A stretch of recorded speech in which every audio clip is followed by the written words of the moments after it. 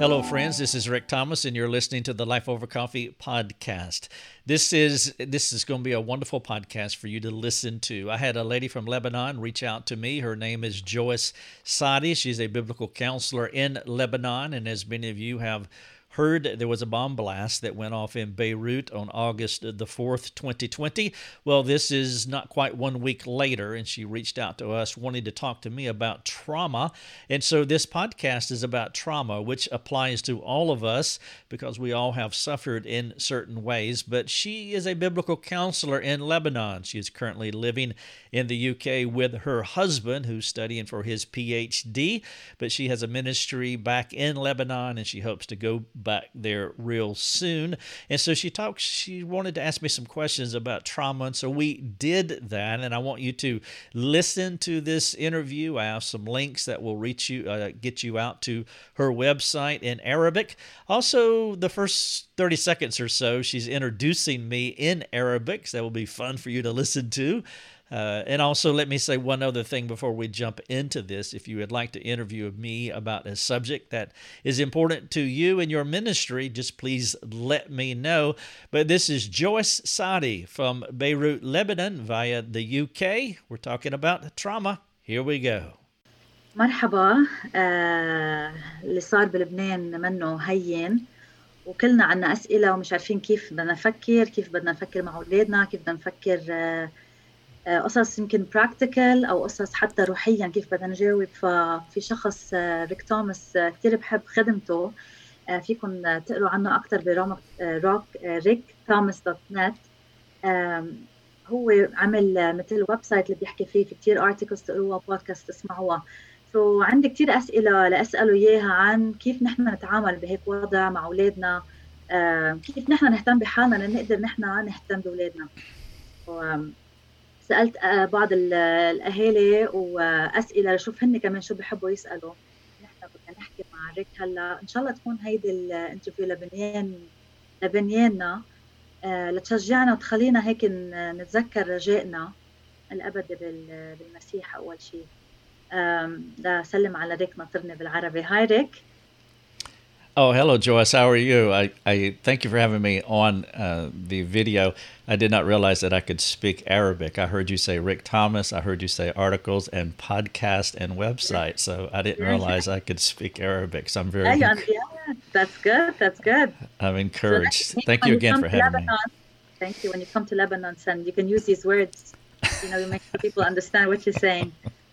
Thank you for joining, and thank you for being generous enough with your time to listen to our questions.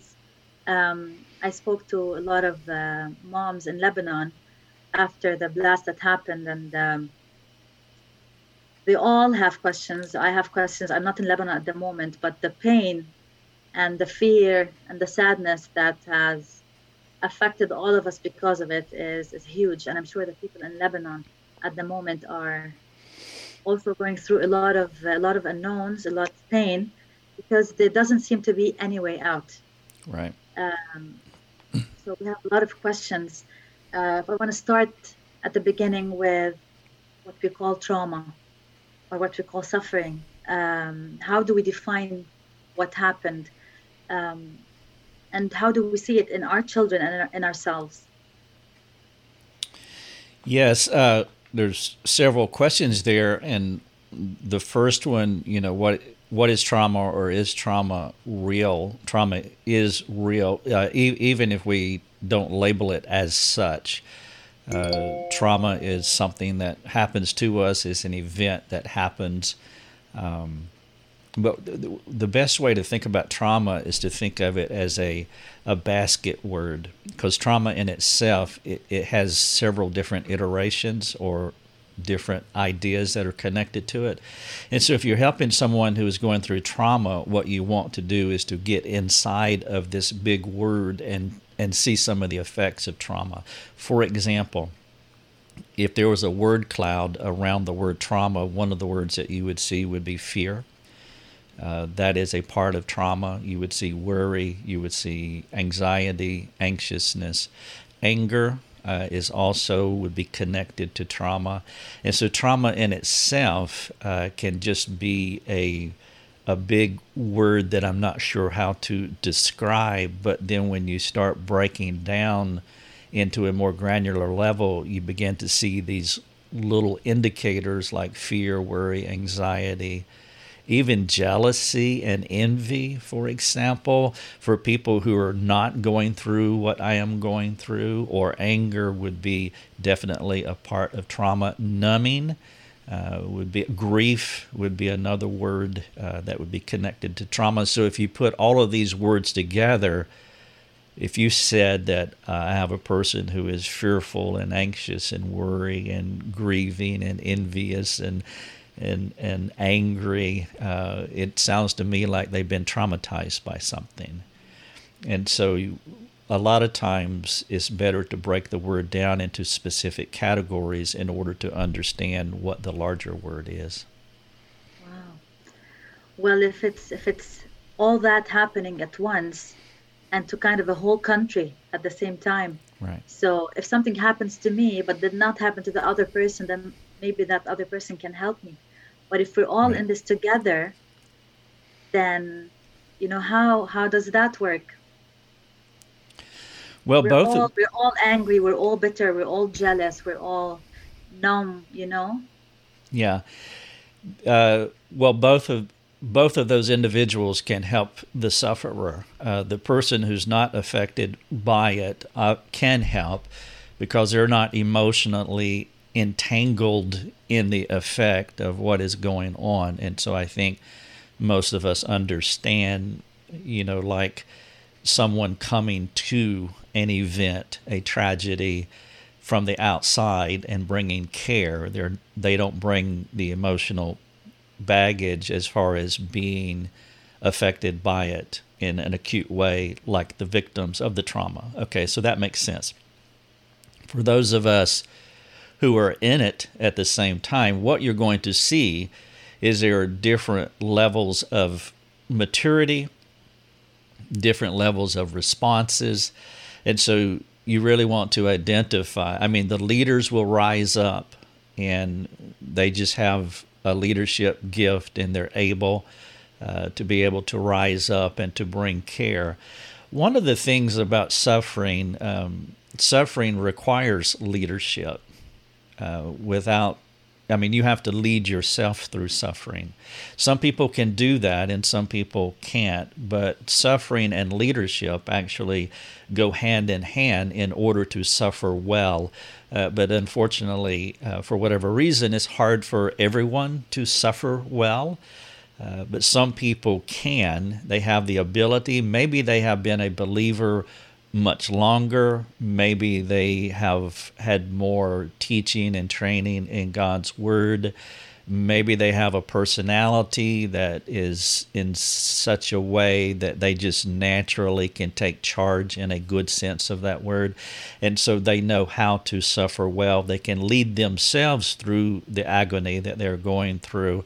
And of course, they can lead others as well. And so it would be critical when everyone is collected in the tragedy and they're all traumatized by it, those leaders will begin to rise up, and you want to identify them and mobilize them so that they can care. Jesus, for example, in the Garden of Gethsemane, was the one most traumatized because he was the epicenter of everyone's anger, everyone's rage, everyone's desire to kill him. And so he was the epicenter.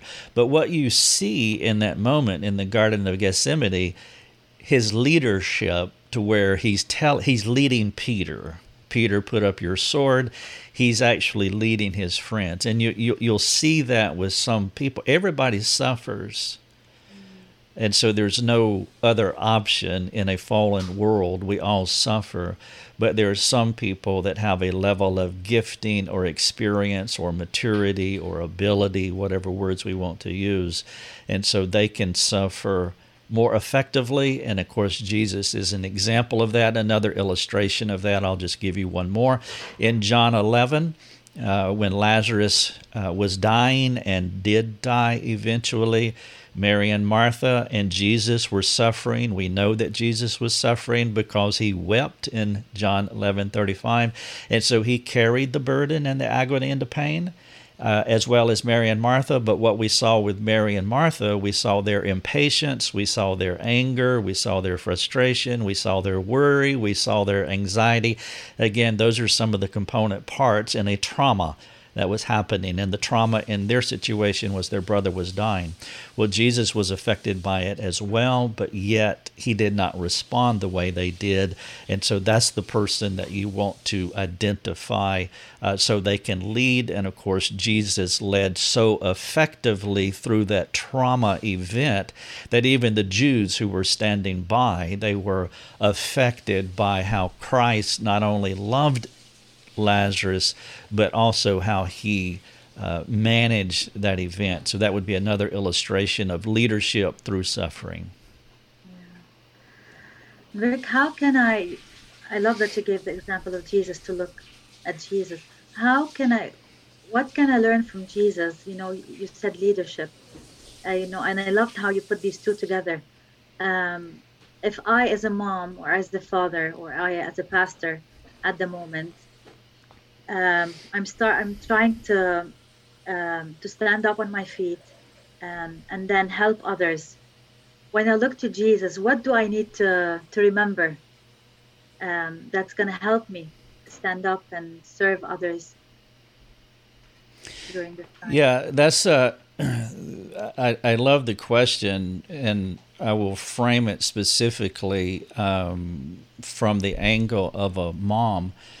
Because moms, in normal situations, moms suffer. Being a mom, as you know, it's a 24/7 obligation, responsibility, opportunity, privilege, but it's hard. Yeah. And so there's a level, let's just say a low-grade level of suffering that just runs under the surface of your life all the time, because being a mom is a very hard job. Yeah. And so you carry suffering with you. You're setting aside sleep. You're setting aside desires that you may have for the day, but they have been interrupted because of the neediness of this child, or this crying event, or this sibling argument that just happened. And so moms are always living very vigilant and always aware of what is going on around the home and their children's lives. And so that in itself is an element of suffering. But at the same time, somebody has to be the adult in the room. And so that has to be the mom. And so she has this dual role. And one of going back to Christ in Philippians 2, it talked about he set aside and he became human. We call that the hypostatic union, where he was 100% God, but yet he was 100% man. And we see this setting aside, not just him coming here for the salvation of souls, but he was always setting aside, which, as I illustrated earlier in John 11 with Mary and Martha, or in Luke, I think, 22 with the Garden of Gethsemane, that he was setting aside. And so the mom she wants to model Christ that way, by setting aside her desires, her wants, for the greater good of what's going on in the situation at the moment. Now, now there's a level of humility there, which is important, and that reminds me of James 4:6, where James says God gives grace to the humble, and I like to define grace there as empowering favor. God gives us empowering favor. He gives us grace for that moment. And for the mother in the illustration that I'm using here, she has this desire to honor the Lord. She wants to walk with Christ. And of course, walking with Christ, as Peter told us in chapter 2, verse 21, that we are to walk in his steps. And so as we walk in the suffering steps of our Savior, that is an act of humility. Well, God gives grace to the humble. And so as this mother wants to honor Christ, she wants to walk in humility, she can expect, she should expect empowering favor. She should expect grace to be able to bear up under that circumstance.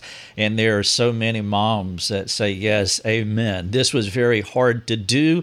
This is not the day that I wanted. This is not the season that I wanted, but I wanted to honor my Lord. And sure enough, God just gave me grace in that moment to persevere through that situation. And what you will find is there's a circular effect there. You humble yourself before the Lord. God empowers you in that moment. You step out in faith and do what you know to do, setting aside your desires or wants or wishes or whatever. And then you see God act through you, and then that begins to build a God-centered confidence. So now you can do it again, and you have that circular effect, and eventually it becomes a habit. Now, the opposite of that is also true. The mother in this illustration, her children are doing children things, as we all know that they can do, and she doesn't respond in humility. She doesn't want to honor the Lord in that moment, and she responds in anger, or she becomes part of the meltdown process. Well, that too can become a habit as well, because that can become circular too. Yeah, and it affects the children, I think, more and more. And it's good to remember what you said about being humble. And you used, God empowering us, and you used the word, you talked about grace. But a lot of time we're tempted not to believe it, because the world outside says, I have to take care of me, I have to be okay, and then the others, I take care of everybody else. And it's good to remember and to trust the Lord that when we actually do humble ourselves, and it's not about, some people think it's about just words like I can do it, and you push yourself more, you push, and then you eventually blow up. And that's not what we're talking about. It's about humbling ourselves. And when we humble ourselves, we're acknowledging that we cannot do it. We're asking God to help by His grace and His empowerment. And that's it's a key idea. And I do want to make a point here to what you are saying, because at the point of trauma, we have a decision to make. And the decision really is this: am I going to rely on myself, or am I going to rely on the Lord? If I rely on myself, I will go this direction. If I rely on the Lord, I'm going to go this direction. And so those are two different directions. And this tension that all of us have in our souls is as old as Adam and Eve. And so in Genesis 3:6, the devil put this opportunity before Adam and Eve, and they had the opportunity or the decision to make to rely on themselves, and they could be godlike by eating the fruit, or they could trust and do what God said to do and rely on Him. And of course, we know what they did, and we know the direction that they took. And so when tragedy comes, or trauma like what happened in Beirut last Tuesday, is just unbelievable. It's just catastrophic.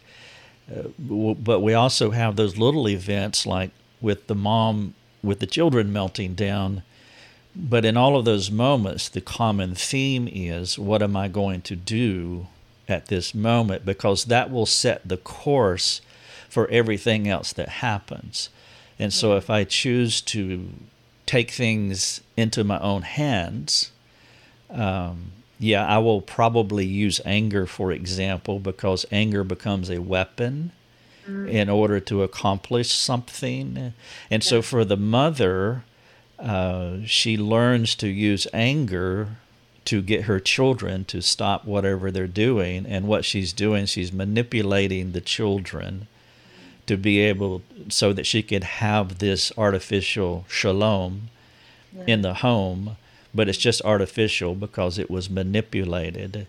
And of course, it won't work in the long term, because eventually the children will become 13 and 14 and 15, and you won't be able to manipulate them any longer, so your self-reliant efforts will eventually break down and blow back on you.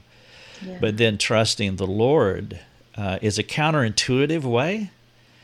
In fact, Paul would say it's foolish and it's weak.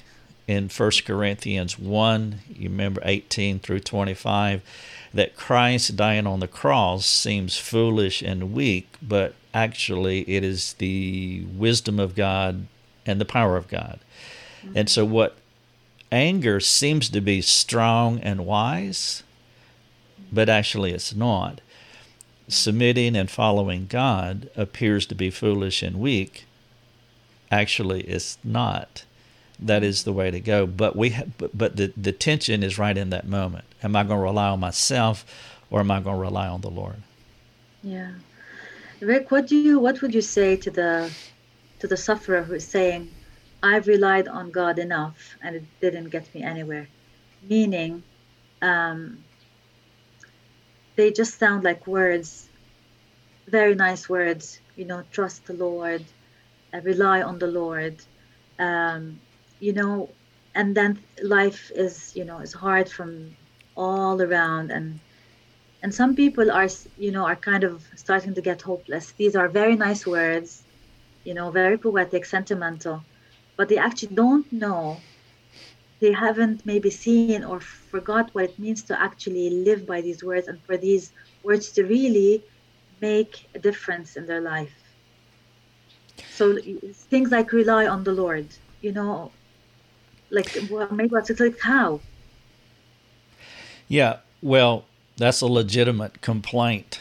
I think many people, if not all of us, have said that. And I know I've said that before. And almost all times is tied to an expectation of a certain kind of life that I want. For example, I've had two brothers who have been murdered, 10 years apart.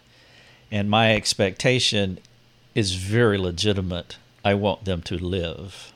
I want this brother to live. I want this brother to live. That's my expectation. Not only is that my expectation, but I am a Christian.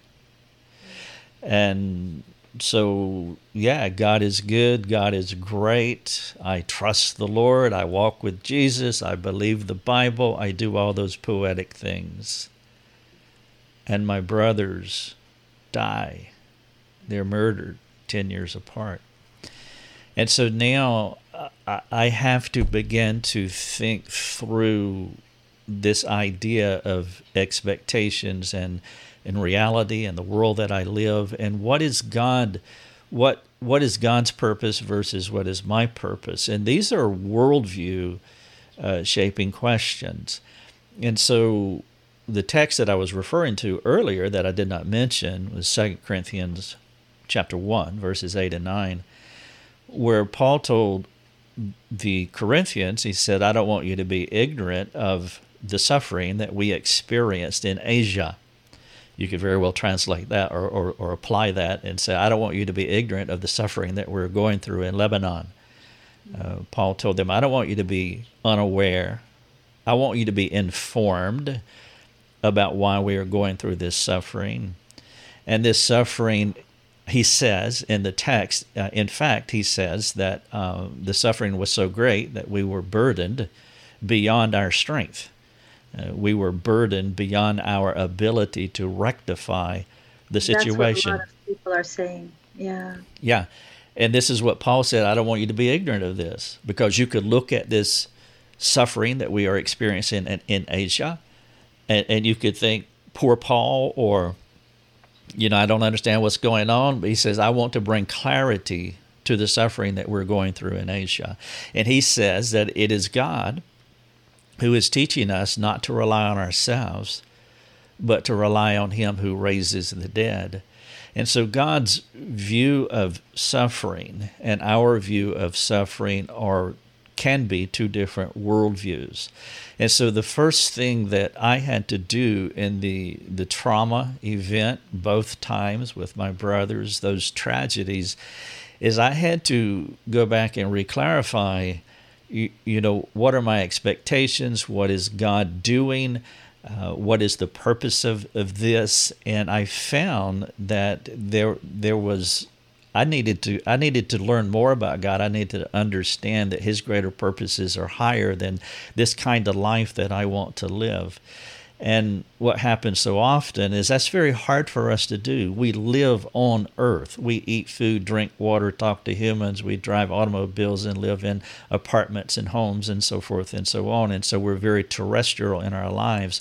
But God has a greater purpose in our lives than just eating and drinking and so forth. And Jesus talked about this in Matthew 6, where He says that, the Gentiles pursue all of these things. They have all these expectations. But our job is to pursue the kingdom of God because we have a greater purpose. And so I found that the world that I lived in and the greater purposes of God were somewhat colliding, because my expectations of what I want were not being met, and I was frustrated at God.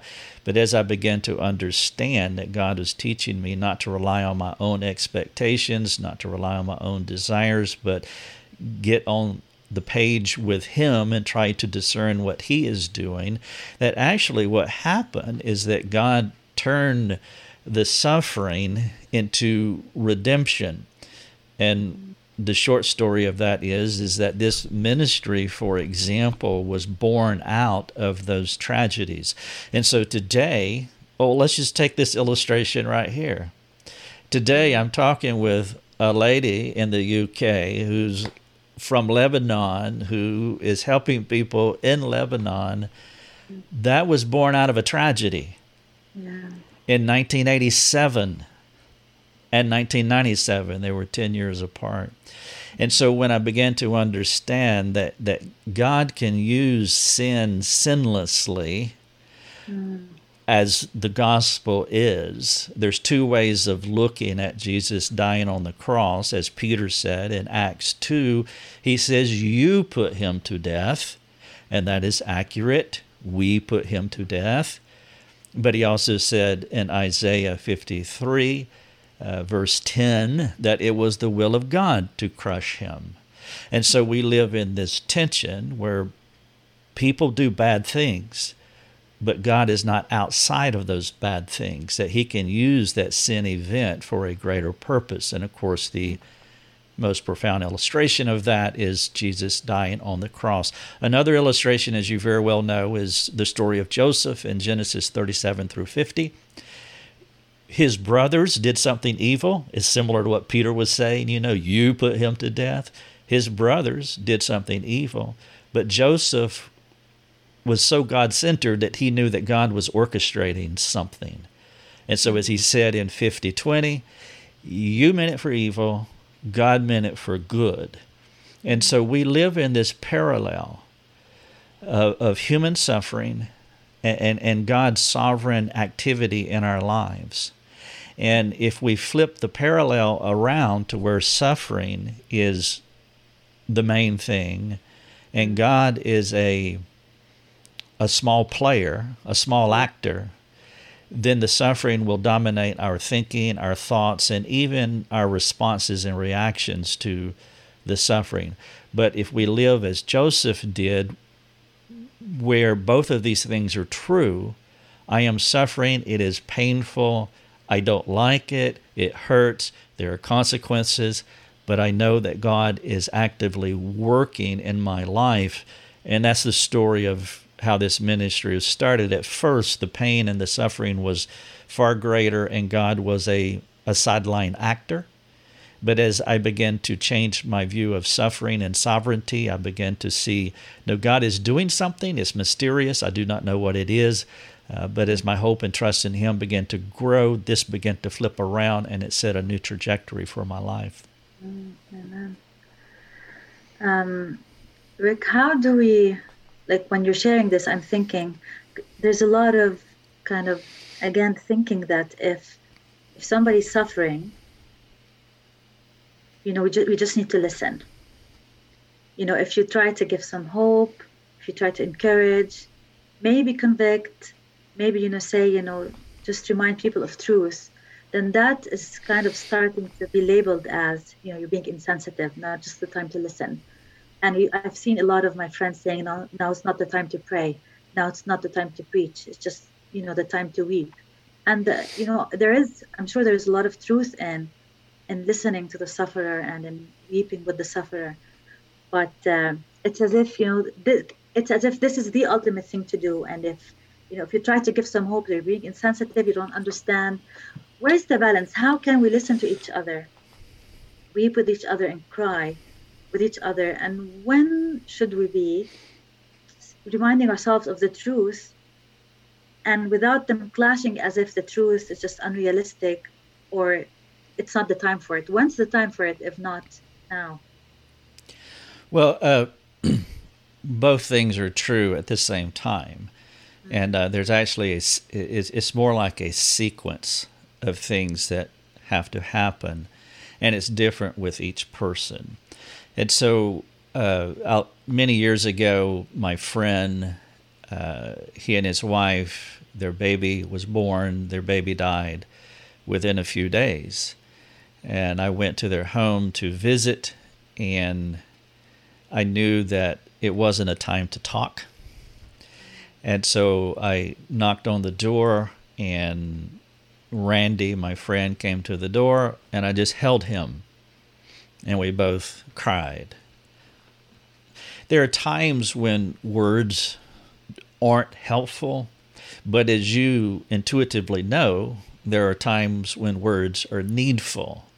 And so there's a sequence, so it's not one or the other that's competing, but there's a process that you want to lead into. And so in Ezekiel 3:15, it says that Ezekiel went down by the river Chebar, and he sat where they sat. And we also see this with Job's friends, by the way. I mean, the first few days, they did very well. They didn't open their mouths, and they just sat with him. And so that is appropriate. In the beginning. The sequence that I like to be able to govern my own heart is like when tragedy happens, the first thing is quiet. You just want to be quiet. You want to be quiet personally, or like in Ezekiel's case, you just you sit where they sat, and you're quiet, because you have to settle.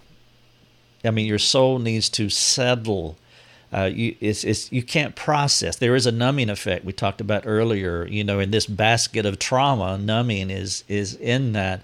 There's also mystery inside that basket as well, and so we're trying to process it. And we want to follow James's advice in 1:19, where he said, be slow to speak and quick to listen. And so there's some wisdom in being quiet. And so as the caregiver, I mean, first of all, I just want to be quiet. And then the second thing in this sequence is I want to pray. And so the talking that I do is vertical, not horizontal. And so my soul is quiet, or being quiet, because there's just so much noise going on. And it's hard to talk to God when there's all this chaotic noise going on inside. That's the purpose of being quiet. And so now the room quietens down, and now I talk to God, and I'm just trying to understand.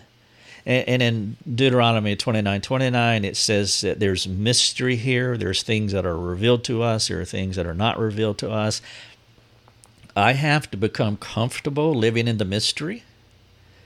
And so with what happened in Beirut last week, there is an element of mystery there.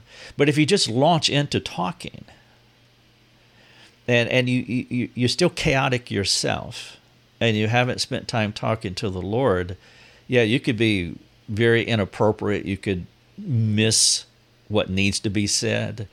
And so that's why this sequence is so important. And so the noise in the room in my own soul goes down. I spend time talking to God, just wrestling with what in the world is going on. What are you doing? What is your purpose in this? And then the third step, if you use 4 in this sequence, is to believe. Faith, hope. These are synonyms to trust, believe, hope, confidence, God-centered confidence. But just, okay, so my soul is quiet. I've been talking to the Lord. I know that God is working here. I don't know. I don't have all the answers, but now I'm stepping out in faith. Now, Peter was, we fuss at Peter because he was maybe the worst at this. He tend to just launch out without doing these things. Jesus, before a lot of events, you see this, I illustrated with the Garden of Gethsemane, he's going to the cross, but yet he goes out to the garden with his group, but then he goes a little farther and he prays. And so he's getting his heart in tune with God, which really mobilized him to know what to say and how to say when he came back, when things really intensified. And so you see the quietening of the soul, the talking to God, and now you are bolstered in your faith, which is number 3, believe. So quiet, pray, believe. And then number 4, you act. Then you act. And you remember where Jesus, he said that I'm going to send you into this town. They said, what shall we say? He said, don't worry about what to say in that moment. The Spirit of God will give you words to say in that moment. And you as a counselor, you know this to be so true when you're sitting in front of someone and you don't know what they're going to say to you, but you just step out in faith, and because you believe that God's word is sufficient, you believe that God has an answer for this person, you have spent time praying, and so you're ready to act, but you're not acting first. You're acting last. And so what you have to do is you measure each person that you're in front of, and some people just need for you to hold them. Some people need encouragement. Some people just need they just need food and water. They need a physical act, which is also appropriate, as we see in Matthew 25. Where did we see you naked? Where did we see you hungry? Where did we see you thirsty? When you do this to them, you've done this to me. And sometimes just giving a cup of water or giving bread in the name of Christ, a physical act. But you would know, you'll be more in tune to what to do, what to say, the 4th part, the act part. You'll be more in tune in what to do, what to say. If your own soul is less chaotic, you spent time talking to the Lord, and you're now operating from a position of faith, and then the Lord will give you the appropriate words. Because sometimes what you are suggesting, and it happens so often, we just launch in and we say something like, all things work together for good to those who love God. And that sounds very poetic, and it's biblically accurate, but is that the thing that we want to say right now? Well, if we haven't spent time before the Lord adjusting ourselves, then we can say and do things that may be right, but not right for that person or that context. Or the right time. Yeah, and that's what a lot of parents have been saying. I think they didn't have the time to calm down and sit in front of the Lord, for that chaos inside of them, at least to calm down. And then, these parents or these moms, they still have to cook lunch and play with the kids and entertain the kids, right, and watch TV and look at the news at the same time. So it's just like there's a lot of boiling up. So that's a good reminder. And that's that leadership in suffering. Yeah. We were talking about earlier, going back to the mom thing. She's the world's greatest multitasker. Yeah. And I think you just listed about 4 or 5, watching the news, cooking the meal, changing the diaper, and just processing at the same time. Yeah. If our kids are our first ministry, the first thing, these are the kids around us. They have heard the blast. They're scared as well. A lot of parents are asking, how do we talk to them about it? They've heard the blast. They're asking, they've seen, some of, they know the damage that has happened. They've heard that people have died. A lot of moms have asked, what do we do about death? Do we tell them honestly, or do we lie to them about it? Do we hide it? And should we be worried when asked, should we be worried that they would hate God if you say, God is in control, but then these people have died? How do you advise parents to talk to their kids about death and stuff? Yeah, I wouldn't frame it in truth and lie. I would frame it as motive of the heart. Okay. Jesus said in Mark 8 that there are many things that I would like to tell you, but you're not able to bear them now. And so Jesus withheld the truth, but we would not say that he lied. Yeah. And so that's why I wouldn't frame it as truth versus lie. I would frame it as motive of the heart. What is the motivation of your heart to talk or not to talk? And so if my motive of the heart is to hurt you, for example, with my words, well, that's a sinful motive. If my motive of my heart is to, care for you, that's a biblical Christian motive. And so if the mother's motivation, her motive of the heart, is to help the child, well, then that's going to guide, what she says or what she doesn't say. Let me give you another illustration away from this trauma. When your 4-year-old comes to you and says, Mama, where do babies come from? Are you going to have the sex talk with a 4-year-old child? No. And so your motivation is not to lie, but you also know that this is not the time. Going back to what Jesus told Peter, there's many things, this is what you would say to your child, there's many things that I would like to tell you now, but you're not able to bear them. And so what you do is that again, motive of the heart is to love and care and teach and train and speak truth to, but you have to sculpt the truth according to the ability of the child to bear and process and handle the truth.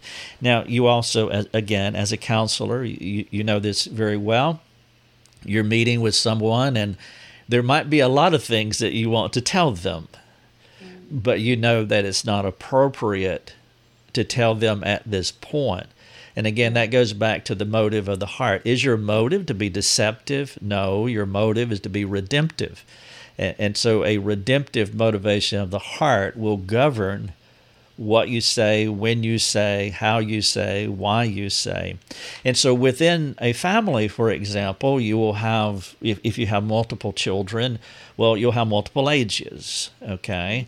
And then even if they were all grouped at 3, 4, and 5 years of age, unless they're about the same age, even within that, you would have different personalities.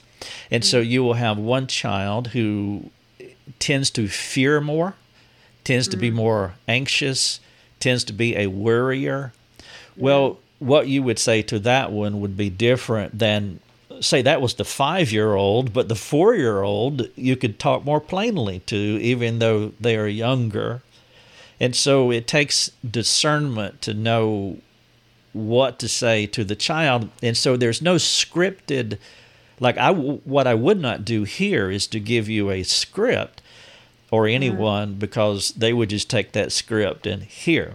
And so each parent, and I'm a parent, I call those pneumatic moments, pneumatos, walking in the Spirit, being Spirit-led.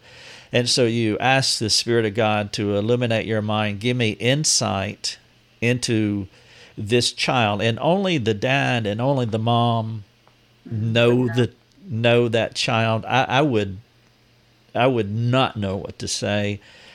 to your child like you would, because you know all their quirks, you know all their personality, their weirdness, you know their strengths, you know their weaknesses, and you know that this child, I need to really craft this in such a way. And again, the whole point is not to lie, but is to be redemptive to the child. And then if you have an older child, you can say more, not only say more, but you can also equip that child to help, you know, with the smaller ones to help, and they can run reconnaissance for you. You know, if you hear or as you interact with your siblings, because this child's at a more mature level, and so because what you're doing is raising up disciples, and so this older child is a more mature disciple maker, and you want to deploy them into disciple making, which they can do within the family context. And so every family is different, the ages are different, the personalities are different, and so it would depend. But the big thing is, it's not truth or lies, it's the motivation of your heart. And so in the Gospels, we call this the messianic. It's a theological teaching, the messianic secret. I don't think that's the right terminology. My memory is failing me now, but Jesus withheld who he was, and even when he did finally told them in Mark 8, you know, Peter just went off on him and rebuked him, but Jesus held it because he knew it's just not going to work right now. And finally he got to the point near the cross where he had to, you know, finally tell them and then walk them through that. And so there, at some point, and so with the children, you can't hide the reality of what's going on or what happened in Beirut. You can't hide it completely, but again, how you communicate it, and you want to communicate it in faith. And so that goes back to what I was saying earlier. If you just speak, you know, without quieting your own soul, without talking to God, without stepping out in faith, you'll just be talking and you won't be well guided by the Lord. And so following this sequence would be important. Yeah. Some parents said that the kids have asked questions and the parents have replied, but they've noticed that the kids they keep asking. They ask again and the parents are replying again, and then they keep asking. So the question is, we know why are we've explained once, twice, 3 times, 4 times, and the kids are, keep asking. Do you think that's that's the trauma? That's part of, the kids are trying to process, or, is it just the parents' questions and answers were not sufficient enough, and so maybe that means a child needs to know more or wants to know more, or is it's that a normal part of processing? Yeah, it could be all of that, and it could be that, they're hearing the news. They could be hearing the news, or maybe peer group, they're talking about it, because what's happening is that this is not a one-and-done event with no residual effect. And even going out, if they go outdoors, if they're within the blast area, so they see it, they smell it, it's talked about, they see it on the news. And so even though the event happened in a moment, it's going to take a long time for Beirut. And also because of the pandemic, there were struggles and tensions before the blast, and the blast is unrelated, seemingly, to this other thing that's happening to all of us.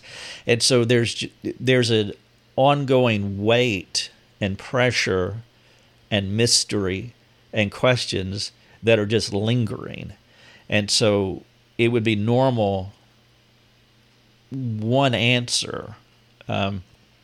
So let's say you're counseling a wife who is in a manipulative, difficult marriage, and she comes to you on Tuesday, and my husband is a bad person, and he does this, and this, and help me. And you answer her questions. The next week, she comes. Her husband hasn't changed. And so she has maybe the same questions or another set of questions that are very similar to the last questions. Why is she asking these questions again? Because her life hasn't changed. Yeah.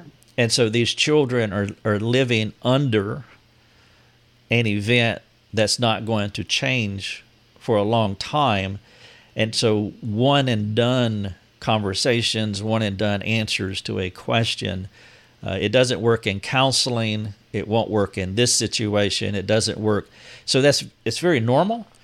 And so the parent wants to just not be impatient. And it's important because sometimes, so if the counselor is impatient with this woman, now we're 4 weeks, 4 sessions, and we're kind of talking about the same thing, but that's because her life hasn't changed.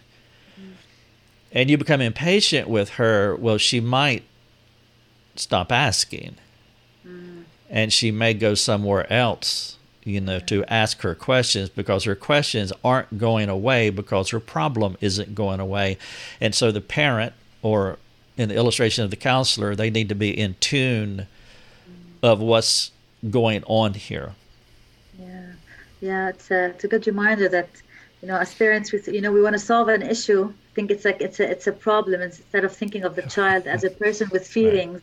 Right. And they're going to process it. So we need to be patient with them and keep repeating and keep listening, because it's actually, like you said, it's a process. It's not just a one-time event, and we can just speak about it and wish our kids just understood and left. One last question concerning kids that a parent have asked during a time of trouble or things, just exactly what the Lebanese people are going through now.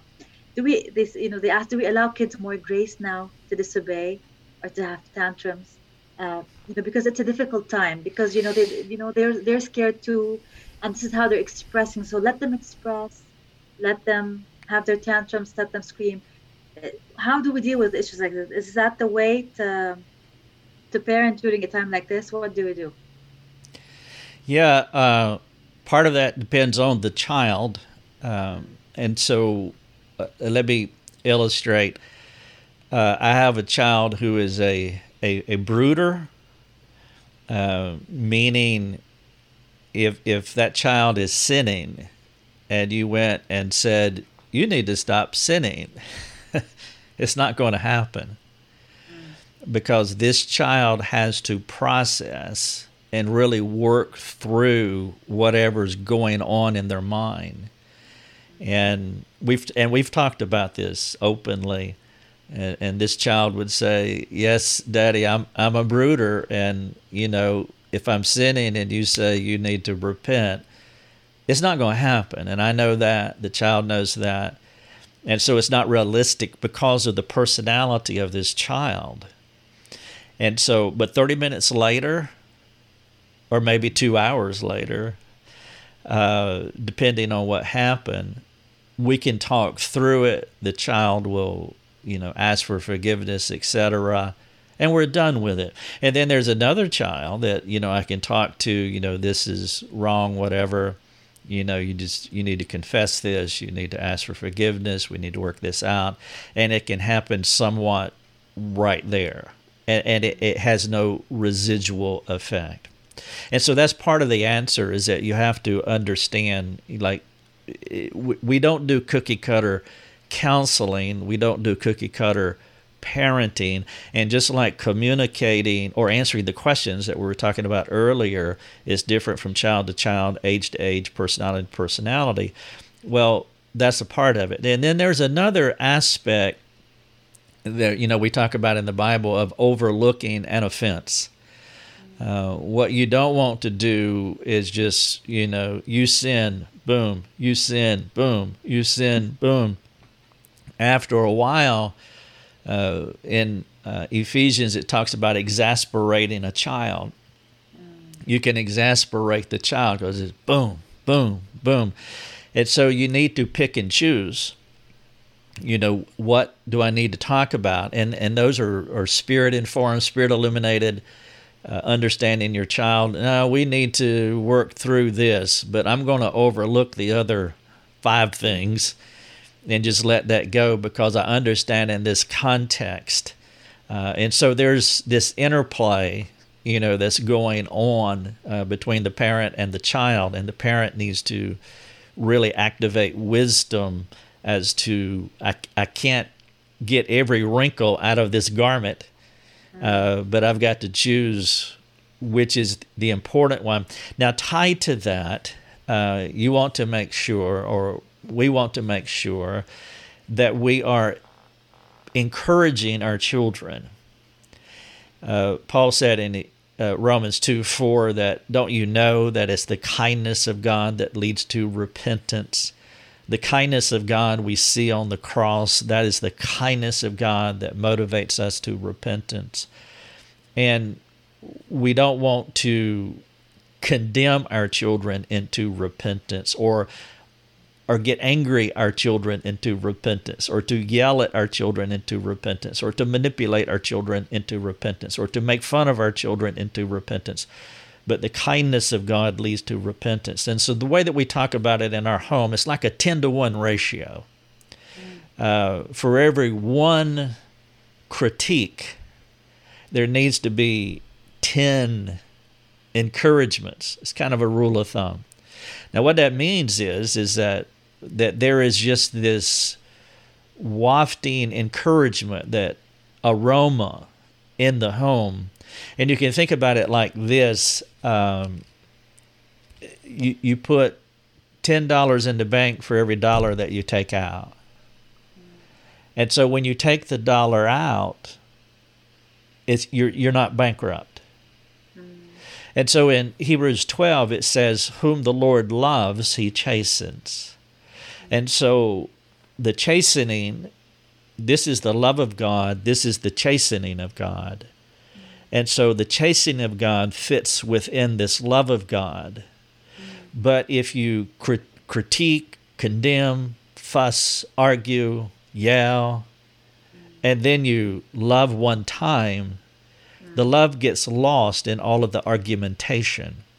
And so you want to flip that around to where you are an encourager, a motivator, motivating by grace, gratitude, thanksgiving, appreciation, love. And then every now and then you come and that's sin. You need to stop that. But whom the Lord loves, he chastens. And you want to imitate that. You want to imitate God that way in the discipline. And now sometimes our children sin so much. It's like I can't keep up with the love because they're sinning so much. But that's true. That's true too. We just have to work really hard at encouraging and motivating by grace. Yeah, amen. Parenting, there's a lot of dying to self when you're parenting. Absolutely. And if what we want to do a recap to remember, to summarize what it's mostly about, again, parenting and living humbly, relying on the Lord, trusting in his grace, to empower us. And then, as I remember, you have to be quiet first, then pray, and then what's the third one? Believe, and then act. Yep, step out in faith. You're stepping. You're acting in faith. You're stepping out in faith. Thank you so much, Rick, for answering our questions. You're very welcome. And we hope if we have more questions, maybe we'll send them your way as well.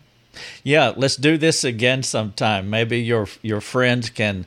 Hey, I have more questions, and it doesn't have to be about the bomb blast, and it can be, and that's fine, or any other thing pertaining to just doing soul care. Love to do that whenever you want to. Sure, I wanted to do it live, but I was too scared. It's the first time I do it. I was too scared to go live. So I said, we'll do this here, but maybe we'll do a live one next time, and maybe people will be sending their questions, and we'll reply, That would be great. Yeah, thank you, Rick. All right, be blessed. Take care. You have been listening to Life Over Coffee with Rick Thomas. If you have a question for Rick, you can let him know by sending him a note through his website, rickthomas.net. That's rickthomas.net. Thanks for listening. Enjoy your coffee.